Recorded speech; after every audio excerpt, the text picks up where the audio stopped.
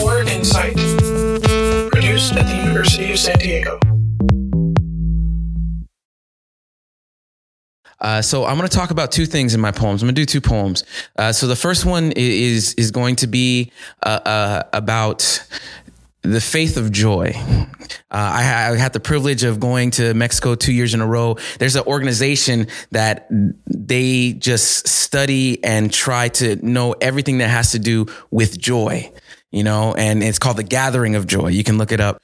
And I got to perform. So my assignment, it was just an amazing assignment for a poet, is to discover like what really joy was for me, and how I believed my faith interlocked with joy. So this is the first poem I'm going to do. I believe in joy. I believe in joy like my mother believes that prayer is the strongest armor a person can put on. Like my son believes that I am literally the strongest person in the world. I don't correct him. Like my wife strongly believes that there are always chores that can be done, even on a Sunday. I believe joy is inherent, but easy to unlearn. I believe joy is inherent, but unrecognizable in an Instagram lineup. I believe joy is inherently a part of us, but gets diluted when we make choices that keep us isolated, apart from us. I believe joy is analog and not digital. It is all natural and not manufactured. And this is more of a feeling than a fact, but I kind of believe that joy doesn't visit Florida very much. I'm just saying, just my opinion. This is my opinion. I believe joy cannot be swallowed, injected, snorted, mounted, or screwed. I believe real joy is about mastering perspective. And that it's the belief that everything is for your benefit, even the pain. I believe joy is a horizon, and that it always seems beautiful and far in the distance when you look outside of yourself for it, until the day that you look down and recognize that you are a part of that same sunset, and someone else is looking at your accomplishments in their horizon, both of you a silhouette in your own pink and purple dusk, saying to yourselves, I want what they have. There is my joy. I believe collectively we all have this Gotham complex and are always secretly waiting for someone to come and save us. But that's not the place where joy lives. You ask my 3-year-old son, he will tell you, I know Batman personally. And I'm telling you, Batman told me joy is in the rescuing. Do not be ashamed of that. You see, the receiving of the present is always nice. Any of you can always give me a gift, but the real joy is of the giving. That is how we are built. That's why we call children God's gift. The opportunity to serves our spirit more than anything else. I mean, let's be honest. Children are the whiniest, clingiest, most destructive things on this planet. And that's when they're still cute before puberty. But we love them anyway, because all we could do is give onto them, pour into them. Ironically, by taking the focus away from us, joy is placed within. And I don't know how that works exactly. It may be magic, but I believe in magic. I believe in joy. I believe I wrote this poem because I desperately needed to hear it, because I keep looking for joy in all the places where I know it will not be, curse you, Roscoe's Chicken and Waffles.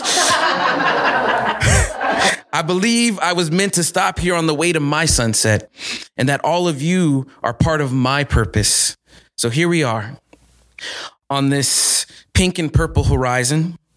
And maybe for some of you, it is bright yellowish blue. And for others, your life is in the middle of its afternoon. And far in the distance are the people and the successes that you covet. And in between that is the reason that you were made. In between that are the people you were meant to serve. On the way to your horizon, do not forget to look around you in the dust, in the corners where the light cannot quite reach. Believe it or not, that is where your faith is. That is where your joy is, right here, waiting to be served in your own communities. What a joy is it to know that real joy has never been out there. It's always been closer than you can ever imagine.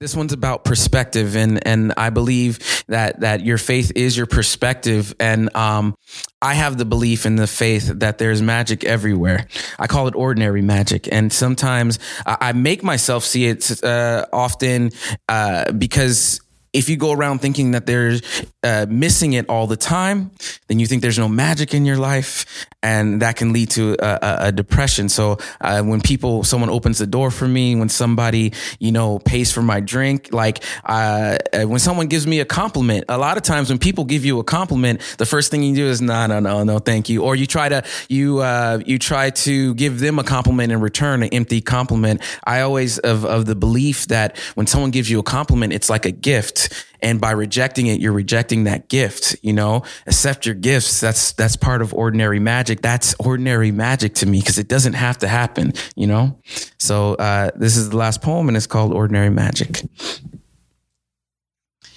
It must be magic, because no one can tell me how love really works, how it is able to die daily online and reincarnate in the belly of a laugh, an unexpected embrace, an anticipated first kiss. Now tell me there isn't magic in this. It must be magic because my parents met when they were 11. They divorced when I was 11 and got remarried again when I was 34. True story.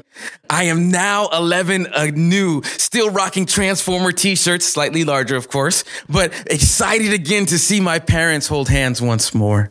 Speaking of children and magic and children, my first son, Jackson, he is 3 years old. He wears Batman and swells his chest. He protects his mama like his daddy did when I was his age. I too was the dark knight who didn't require the night to be considered dark. I called myself the Chocolate Avenger. That's true story. And my father, he took it one step further. He used to dance around this house in his sister's tight ballerina outfit. He used to steal that. And then a towel wrapped around his neck, also playing the role of the Cape Crusader. Now that's 3 different generations of superhero, all fighting the good fight, all trying to fight the bad guy. Now we all use our words to battle injustice for a living. My father, he's a high school guidance counselor.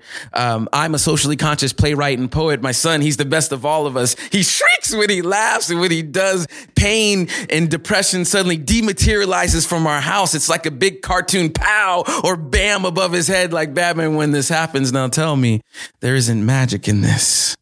Now, why is this important? Because ordinary magic is disappearing at an alarming rate. I know that there's some smart nerds in the crowd that don't care much for this poetry stuff. So for you, I have a John Hopkins statistic. Lisa Yannick, MPH, has found that positive people are 13% less likely to have a heart attack or other coronary event. Dr. Edward E. Jones from the University of Michigan has found that people whose explanatory style is pessimistic exercise less and smoke and drink more than do optimists. Dr. Peterson from Princeton University has found that our expectancies not only shape how we see reality, it actually shapes reality itself. And the most telling of them all, the most telling statistic of them all is Maxim magazine says, if you're positive, you just have more sex. So there you have it. There you have it. Ordinary magic. I see it everywhere, hiding in plain sight, loving for no good reason. A black man with no fancy education getting to speak to you good people here at USD, are armed with only a disturbingly handsome face and a pocket. Why are you laughing? and a pocket full of passion. Imagine 10 years ago, I could barely afford ramen. Now for a living, I write pretty words and I married an even prettier frugal woman, and people no longer laugh at my credit scores. We must change the definition of what we call faith, what we call the miraculous. Now, Disney will have you believing it happens instantaneous, but true magic doesn't just happen by the snap of the fingers or by evoking some incantations. No, true sorcery, true faith, true magic in your life is the moment that you recognize that sometime in your existence, you've been through your own personal hell, right? And somehow you're here today on this beautiful day and you've survived. And if need be, you could do it again, right? Now tell me there isn't magic in that.